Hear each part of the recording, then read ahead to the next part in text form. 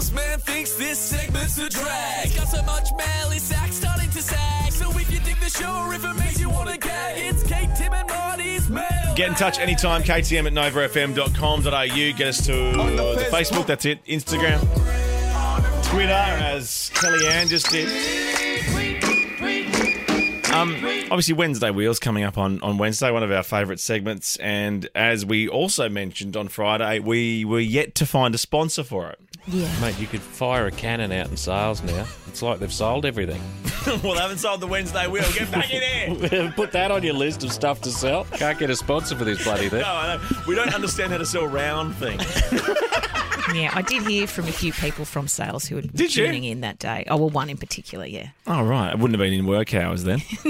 No, she wasn't in the office, that's for sure. Now, Ben has just got a quick idea for us. Hey, guys, big fan of the show. My missus had the great idea that you could get Arnott's. I hope we're sending this to Arnott's to sponsor the Wednesday Wheel and name it the Wednesday Wagon Wheel. Oh, that's actually brilliant. Credit to Talia for the cracking idea. That's obviously his wife. Sorry, Ben, it won't happen, but we will definitely pass it on to Arnott's and our sales team. You never know. Don't have an attitude like that. I don't remember the last time I had a wagon wheel.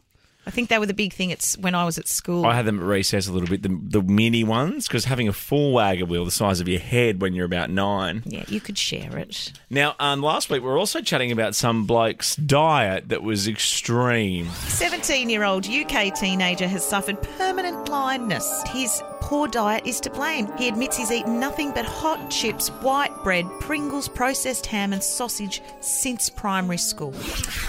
This bloke that you've got, I'd love to see a photo of this guy because this is crazy, this diet. This is a very poor diet. This is a Facebook message from Bernie Barak. Hey, guys, love the show. Tried calling in about my daily diet. Didn't get through, so I just thought I'd share it with you. Here you go. I mean, there's quite a list. This is almost like my day on a plate. Morning, it is, without the photo, the pretty photo.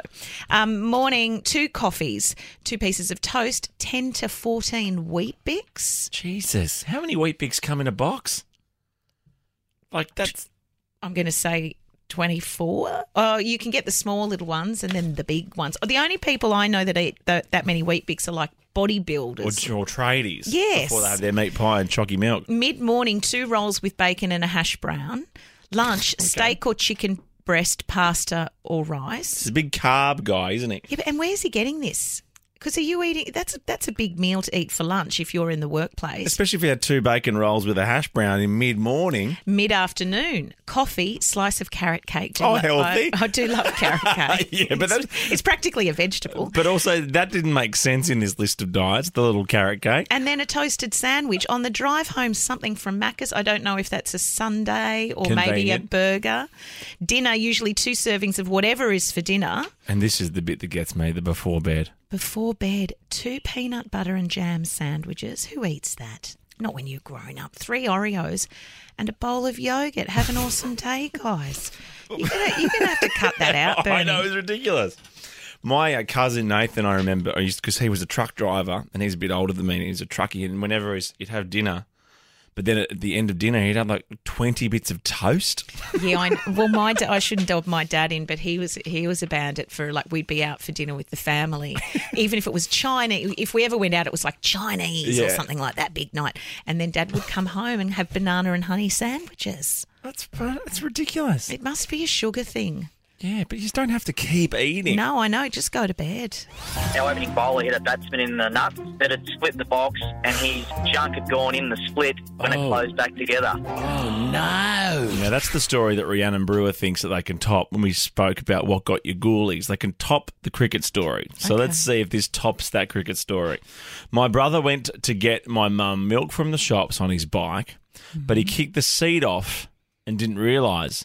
So he sat with all his weight on where the seat should have been, effectively a metal pole slicing through his ghoulies. Well, I don't have ghoulies, so I'm gonna hand. You know what a metal pole is, though. I'm gonna hand that one over to you. Thank you very much for your emails and correspondence this week. That has been Mailbag. Kate, Tim and Marty.